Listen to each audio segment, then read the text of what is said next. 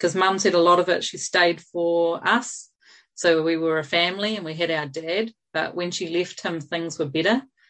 And so I sort of think we stay for our children, but our children know when we're not fully happy. They know when we're not living our authentic lives. They're very intuitive, I think, children, more than we give ourselves credit for.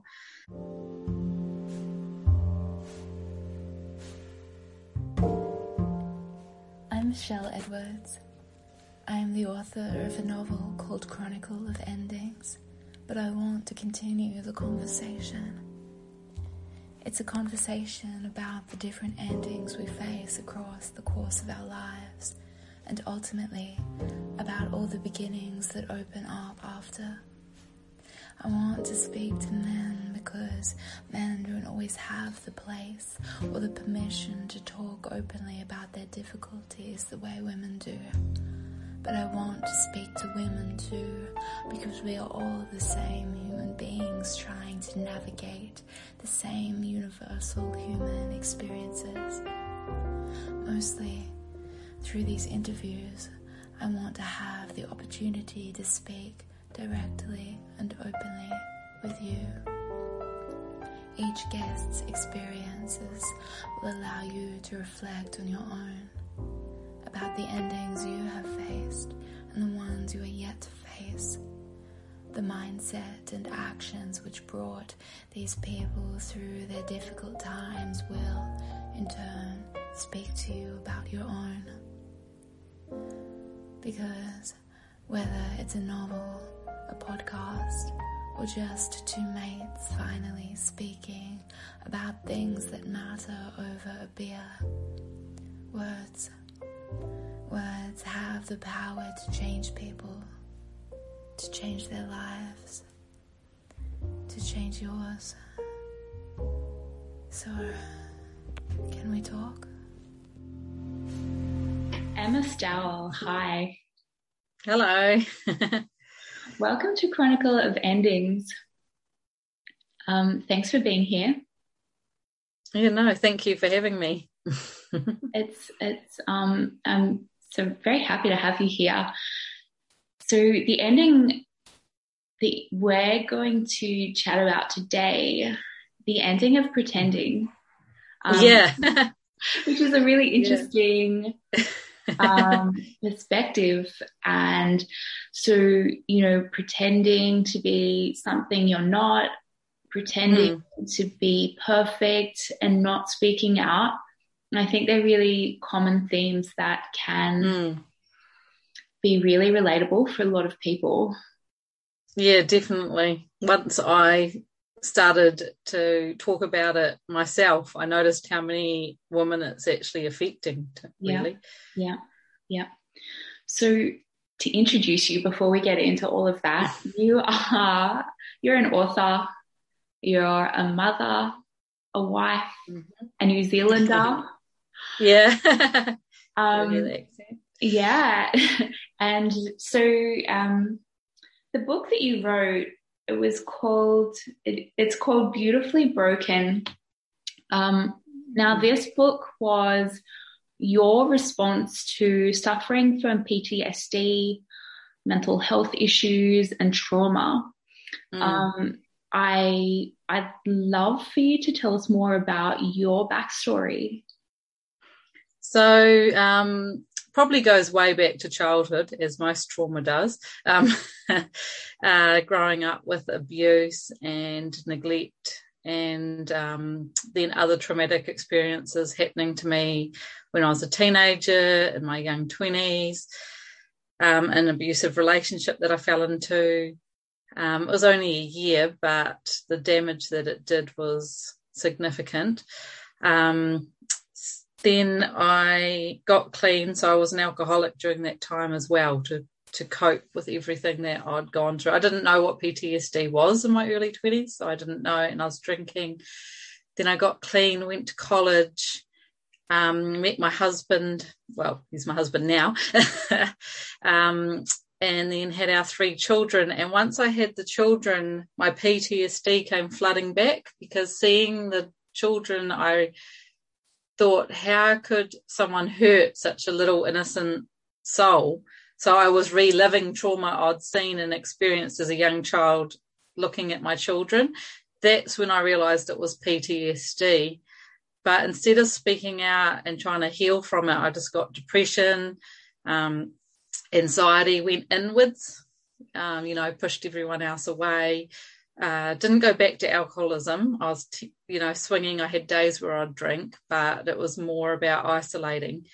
And then one day I just thought, actually, no, enough is enough. I'm going to end up where I was in the first place when I had to get clean the first time, and decided to write my book and put myself out there and talk about my mental health, the depression and the anxiety, and not to ever shy away from when it's coming up instead of isolating. And it's been really, really good, not just for me, but, a lot of followers and people messaging me saying that they're really glad I put it out there, and they're glad that I've put it in a book as well, because the character has PTSD, which is not common. That's a really huge 180 to go from not talking to anybody and withdrawing to actually writing everything down in a book. Was initially, when you decided to do this, you've obviously written this in a novel, in a fictional format. Was that a sort of a safe place for you to Well, it started off not fictional. I started off journaling, and then just posting my journals as a post. And I write poetry as well. So I started a poetry author type page for that.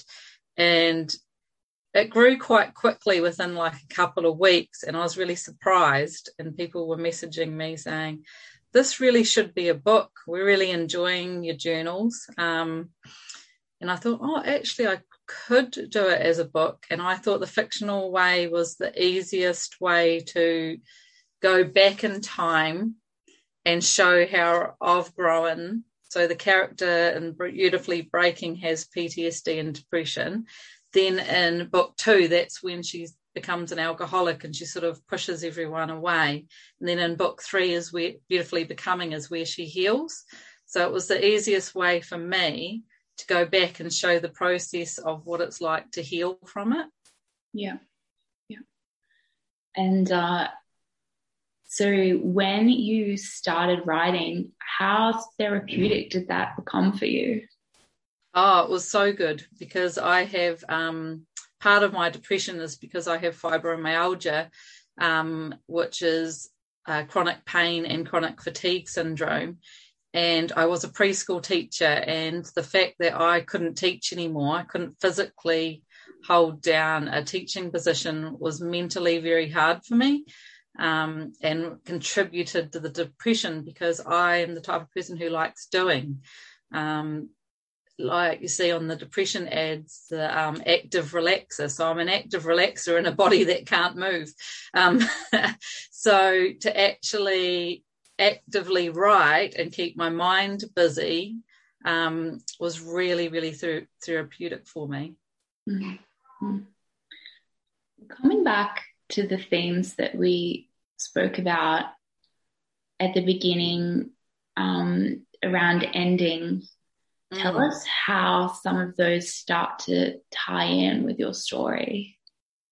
So one of the reasons I wanted to do it as a fiction story was that I can write a lot of other characters into the book as well.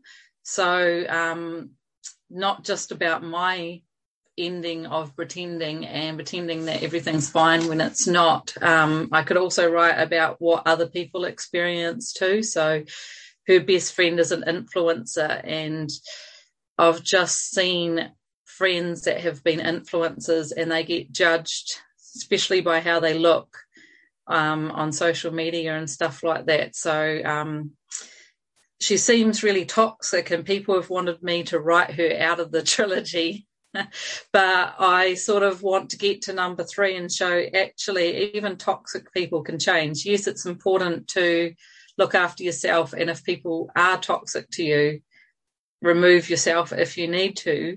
But sometimes, anyone can change, and it's really important to give people a second chance, because I think if people met me, when I was really low and had depression and judged me for the rest of my life, I wouldn't like that. Yeah, So we all get to a point where we grow, and I reckon there's a point in a lot of people's life where the growth is faster than other times. So as a writer, it's probably fun and interesting for you to play with different characters because, you know, we're not always perfect and the people in our lives aren't always perfect, and we can't always just remove them from our lives and be done with it. Sometimes we have to learn to navigate toxic people, and sometimes we have to understand, you know, sometimes the reason behind the way that person behaves is because they're dealing with their own issues, and we might judge them by what they're doing to us, but we don't always consider what's going on for them under the surface. Exactly. And the mother and the main character have a very turbulent relationship, and often you have to keep people like that in your life. So she has to learn how to deal with a mother that's almost more of a teenager than her. These are the things that help us to grow in life as human beings, is to deal with challenging situations, challenging people, try and respond in ways that are better.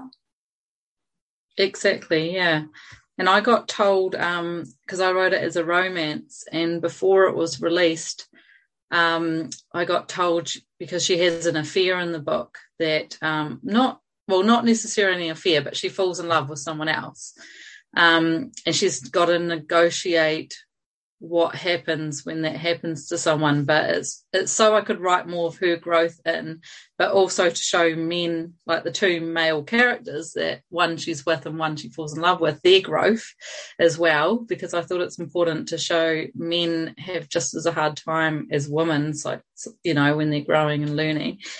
And I got told not to put that in there, but I'm glad that I kept it in, because that's part of life, and things like that happen to people, and they have to negotiate situations like that are really difficult. Now, having shared this story, what kind of response have you been getting from people who have had the same situations in their life, who have had PTSD or trauma or an abusive relationship, things like that? Yeah, really good. Once the book was out there, I think people didn't know how to take it when I was getting the feedback, the beta reading and the feedback and that kind of thing, because it's such a big mission to meld all of that together. And there's poetry in the book because she's a struggling writer. So there was a lot of themes squashed into one book, if you like. But once it's out, the readers have been really good. I get so many messages saying, when's book number 2 going to come out? Because people know that it's based on my memories. So all of her memories are my memories. And people get upset about different things. So there was one thing where my mum chopped all my hair off when I was a little kid because I had nits and she couldn't be bothered dealing with them. And I had to start school with short hair. And the boys were saying, go away, you're a girl. And the girls were saying, go away, you're a boy. And I had just cried my first week of school. And someone messaged me and said, I'm crying about that. And to me, there was a lot worse things that had happened to me in my life and a lot worse memories in the book. But that made them really upset. So it's quite interesting what different things. But I think it's good. And the second one is hard because it's writing about alcoholism and she gets more depressed.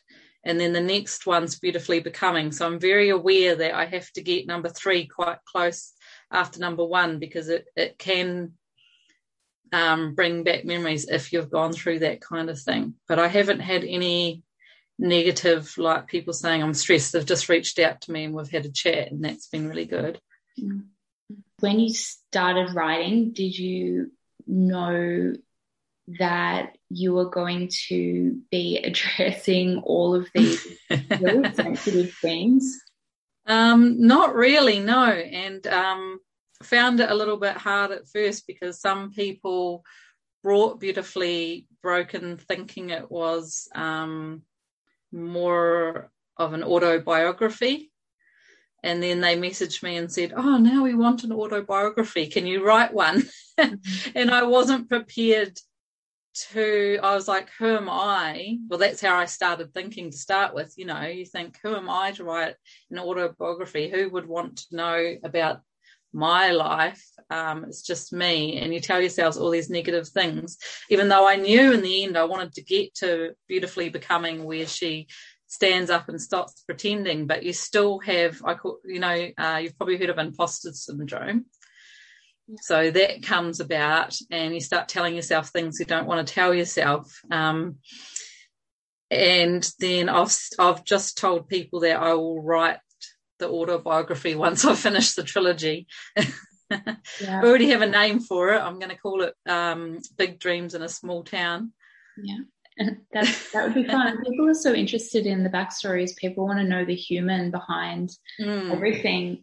And that's why I like to share these stories, because as much as we think, oh, we're just another person, we are all so interesting, and we've all had really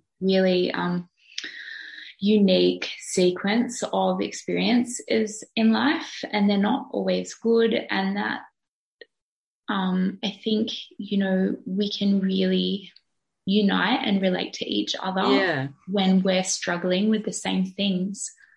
Yeah, exactly. Yeah, so I imagine that's why not only does your book resonate so much with people, but they're so interested in the you behind the book. Yeah. What was your experience with imposter syndrome when you weren't necessarily in a good space and you... Well, it was just really strange because I'd never heard of it. And I got my friend to read a draft and I'd gone, oh, tell me if it's good. And then anyway, she gave it back to me and she goes, it's really good. And I think you've got imposter syndrome. And I didn't know what it was. And I was like, okay. And I drove home and I was thinking, oh, she's saying it's really bad, because to me an imposter is someone who thinks they're good and they're pretending to be good and they're actually bad. And I'm thinking, oh, I must be bad. And then I got home and I Googled and it's the opposite. And I was like, oh, and then I messaged her and I told her what I'd been thinking on the way home, and she was laughing. And she was like, oh my God, she's like, why didn't you ask me? And I was like, I don't know. It's just, but we had both our kids were there and I was doing I'd picked her kid up from kindy and it was like tea time and hectic. So that's why I hadn't, but she was laughing and I was like, oh yes. Okay. Probably do, because I did about 20 drafts. Did way more than what you really need to, but I was just, really over analysing almost every sentence in the book, and you really don't need to. I think so. As a poet myself who's written a novel, I think as a poet you come to writing literature as a poet, and every syllable, every bloody syllable is so important. So I would tend to approach things the same thing. Every sentence matters. Every sentence has to, the structure of every sentence is really important. So that's the thing, definitely. You're right, because poetry was what I started writing first, and it's got a flow. Yeah. So then you've got to make your book flow. Yeah, it's logical for us, right? Yeah, and I found out midway as well that I have dyslexia. Oh. So it was never ever picked up because I did really well at school. For writing, I got in 90-something%, and I can read really well, but it was probably because I was mostly writing poems, and poems must flow really easy for me. But once I had to write sentences, I put the words the wrong way around, and I couldn't spell, and the grammar. And I had a friend who's a psychologist, and her husband has dyslexia. And she said she read one of my first drafts and said, oh, I wonder if you've got it. So then I had to train my brain to learn grammar, and it was harder than the average person because it took a lot of going over, because my mind would just forget, even though I told it the rule, would forget the rule. And it took a long time. But now writing number 2, I putting all that I've learnt, but I still read some sentences, and I've put a word, say at the start of the sentence, that most people would say at the end. A good thing for that is to listen to it. Someone said you listen to it speaking back to you, and that was really helpful. How interesting. What an interesting challenge to find yourself having to overcome as an author. Yeah, and especially because I'd done so well at school and I'd been to college and it had never picked up, and I thought surely, and I was reading adult books by 9, so I thought surely someone with dyslexia wouldn't be like that. But there's all different levels of dyslexia and different types of dyslexia, which I found out. Yeah. Now, I want to ask you more about some of the turning points for you in regards to your, turning your own life around and your own healing, and going from a broken place to a better place. Yeah. So the first time I'd just gone from traumatic experience to traumatic experience. When I was telling someone about it, they said it's like, how they say, out of the frying pan into the fire. And that was my life over and over and over. And it just kept happening until I was in an abusive relationship, and an alcoholic and isolated. And I got pregnant to this guy, and he said to me, if I kept the baby, he would kill it in front of me. And he also beat me up until I was bleeding. So I ended up having to abort the baby anyway, because I ended up in hospital and stuff. And I came home and I was lying on the floor and I was bleeding out and I was wanting a drink, and I'd drunk for maybe 3 years at that stage. And I just decided that was enough. I was just like, right, I've never reached out in my whole entire life to anyone. But it's either jump off a bridge now or deal with it. And because it just can't keep going on. I'd been suicidal on and off as well. So I just decided that was enough. And the next day, went to a flat across town, and they were looking for someone to move in straight away. So I moved in, got clean, met like I said, I think it was 3 weeks later, I met my now husband as well. He doesn't know what I was going through at the time because I didn't tell him at first. I told him years later. And then applied for college because it was near college. So I was like, right, I'd always said I wanted to be a teacher. So I just applied. It must have been around about the same time that they were accepting applications as well. And I still remember some of the getting clean, like the shakes and the nausea and the horrible and the headaches and all of that. And that's what I'm writing at the moment. Trying to go back to that headspace is quite hard, but important, I think, to write about, because there's not many books that actually detail all of that for the main character. Sometimes a side character might have it, but then it always seems to be from a judgmental point of view. And the main character is judging them for being an alcoholic. My main character is an alcoholic. But it's important to show the learning that comes from that and how you can get the mindset to get the courage to leave. And it was pretty much similar with the second time. I just had a day where I drank a whole bottle of Jim Beam over the day and then looked at the bottle and went, no, this is not happening again. I didn't come through all of that to get clean, to go back to that. So I mentally made the mind switch. And then within that, there's learning every day. You make the decision, but it's not like it's set in stone and you're not going to have bad days. It just means that the good days slowly get better and better. Yeah. But making that decision in the first place is a really powerful turning point. Yes, right? Exactly. You have to, make that decision, I think.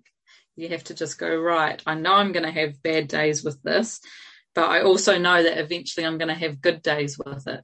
Yeah. It seems like in that first scenario that you mentioned, you literally just had to make the decision, and then the universe was like, okay, here's your apartment, here's your education, here's your husband.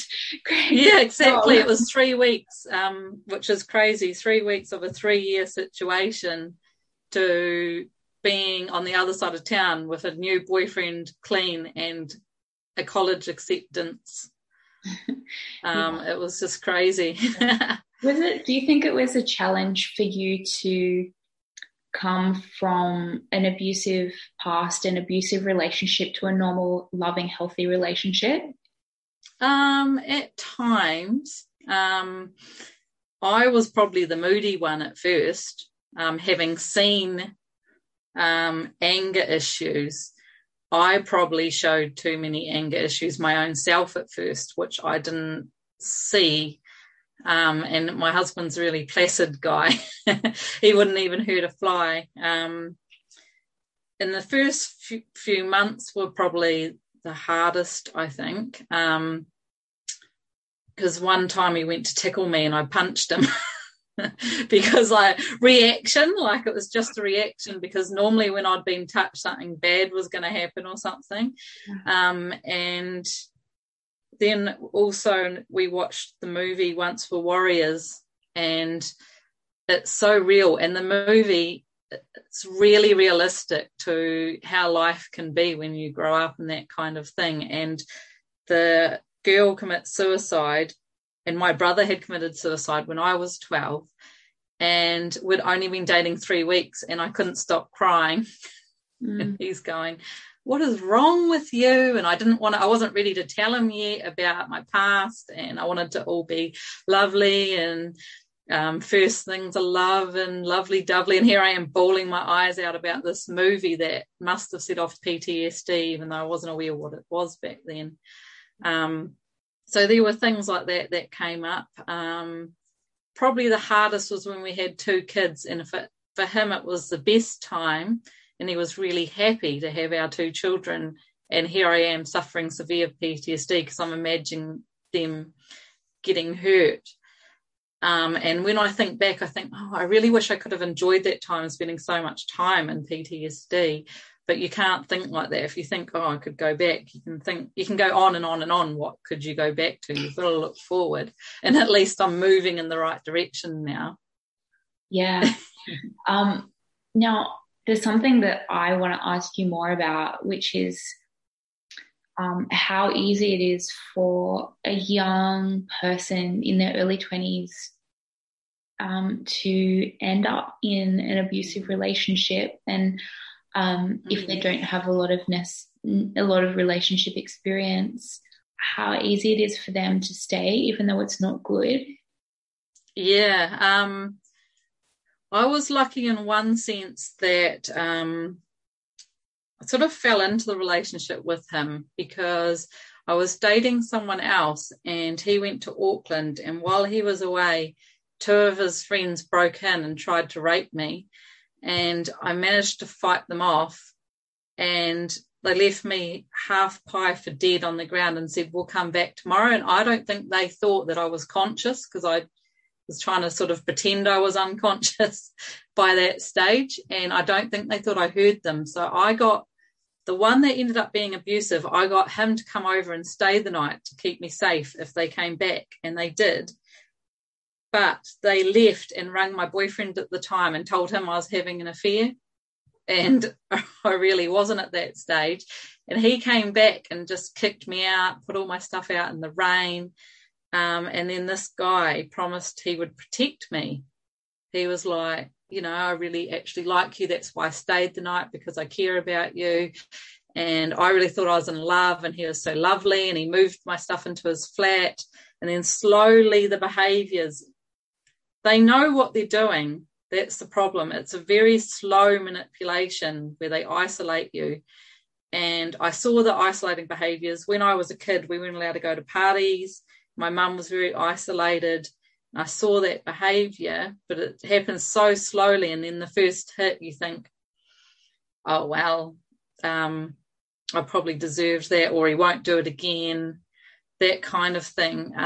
But to end it, I was very lucky that before I met him, and I was kicked out of home at 16. So for a few years, I was living in this horrible flat, but I'd always told myself, I will not end up in an abusive relationship. I will not ever have children and put them through what I've been through. And I knew I wanted kids one day, so I knew that I would never have children and put them through that. And then when I found myself lying on the floor, having lost that baby, I was like, hang on, wasn't my vision always to have children? And here I am having just lost one because I'm following the same path. And so that was easy because I remembered that vow, and I just keep thinking, right, no. But if you had, sometimes they say you fall into the same patterns, but sometimes if I hadn't have had that abusive past, maybe it would have taken me longer. I would have maybe talked myself more into staying it out. But from seeing it happen for so many years and knowing that they don't change, I knew that men like that often don't change. Yeah, that's interesting. You do think that people tend to go from maybe an abusive childhood to an abusive relationship in their adult life. And it's interesting to hear you say the contrast of, you know, I knew that this was going to be bad forever because of my past. Yeah. Yeah. I wasn't going to end up, with two teens, and because that's when Mum left Dad finally, was when I was a teenager, and that was really hard. And I was like, I'm not going to end up down that path and wishing I'd left earlier when I can leave now and there's no children involved now. Yeah. But I do wish that people that stay for their children, because Mum said a lot of it, she stayed for us. So we were a family and we had our dad, but when she left him, things were better. And so I sort of think we stay for our children, but our children know when we're not fully happy. They know when we're not living our authentic lives. They're very intuitive, I think, children, more than we give ourselves credit for. And I do want to say I have a good relationship with my dad now. I've forgiven him, and he's read my book. Both my parents have read it, so they know. What did your parents have to say about your book? They both just really said that my talent shone through more than like what they were worried about. It wasn't just like bashing them. It was actually, this is what happens, and this is how the character's affected. And it's not like she's having traumatic flashbacks the whole book. It's a storyline. And they could see the storyline and my writing, and they just said, go for it pretty much. I wonder if it was enlightening for them at all to sort of get a better understanding of your perspective, having grown up how you did. I think so, because my dad messaged me after reading it and said he wishes he could say sorry. And he's never said sorry, but he said he wishes he could say sorry. So for me, that's enough, because I'd already decided a long time ago that I watched Dr. Phil, and he said not forgiving someone is like drinking poison and hoping the other person will die. And I realised, I'm not forgiving them, and I'm angry at both of them, and I'm sicker. So I'm just going to forgive them. And that was so much easier than holding on to anger. And then when he said that, it was actually a really good feeling, because I was like, actually, he's not said sorry, but he's in a roundabout way said sorry. So that was quite good. Yeah. So the major themes of this book, would you say it would be, to show people, especially women, that you can have all of these mishaps, you can feel all of these things, and you can still come through it. You can still be beautiful. You can still flourish. You can still have a great life. Yes, exactly. Yeah. And I wanted to write about as well, like sexuality as well, which my parents found the hardest part, obviously, to read. But she's not sure if she's bisexual, and there's a couple of like experiences to do with that. And then in the third one, she's like, actually, I just am who I am. I don't want to be labelled for anything. And I see that so much these days. I can't remember the name of it. David Rose said in one of the online, I like the label, not the wine. Like they were talking about bisexuality. And I thought, actually, that's really important these days, because people are actually, things are getting more open, but there are still some people that judge it. And I'm Christian, and people seem to think because I'm Christian that I judge it, and I really don't judge it at all. So I wanted to write that this character, she's struggling with her own label. And by the end, she realizes, oh, I shouldn't be labelled as Christian or bisexual or a PTSD-ridden woman. I should just be Sarah, and I'm just me and myself, and none of the labels really should matter, and they shouldn't really matter to anyone. And that's really resonating with people as well, because a lot of people have said that they're going through, things that they've been judged for. Yeah. I think that's a really important note to say, that we, in this day and age, we love a good label. But despite all of the labels, they are just all facets of the human experience. So we're just a person doing things or not. We're just exactly. Yeah. Exactly. Yeah. So I'm definitely going to link where people can read this book. I'm very interested to read it myself, actually. I also want to ask you, the question that you think you'll be getting is, when are you putting out book number 2?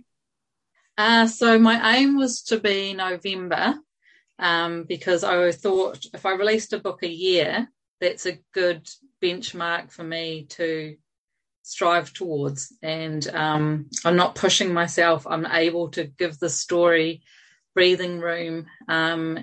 Obviously, I read a lot of books on writing, and Stephen King was one of the ones I read, and he said, great thing you can do is to write it and then put it down for a few months and then come back.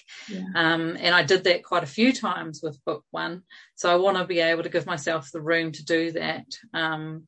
So at the moment, I'm aiming for mid-November.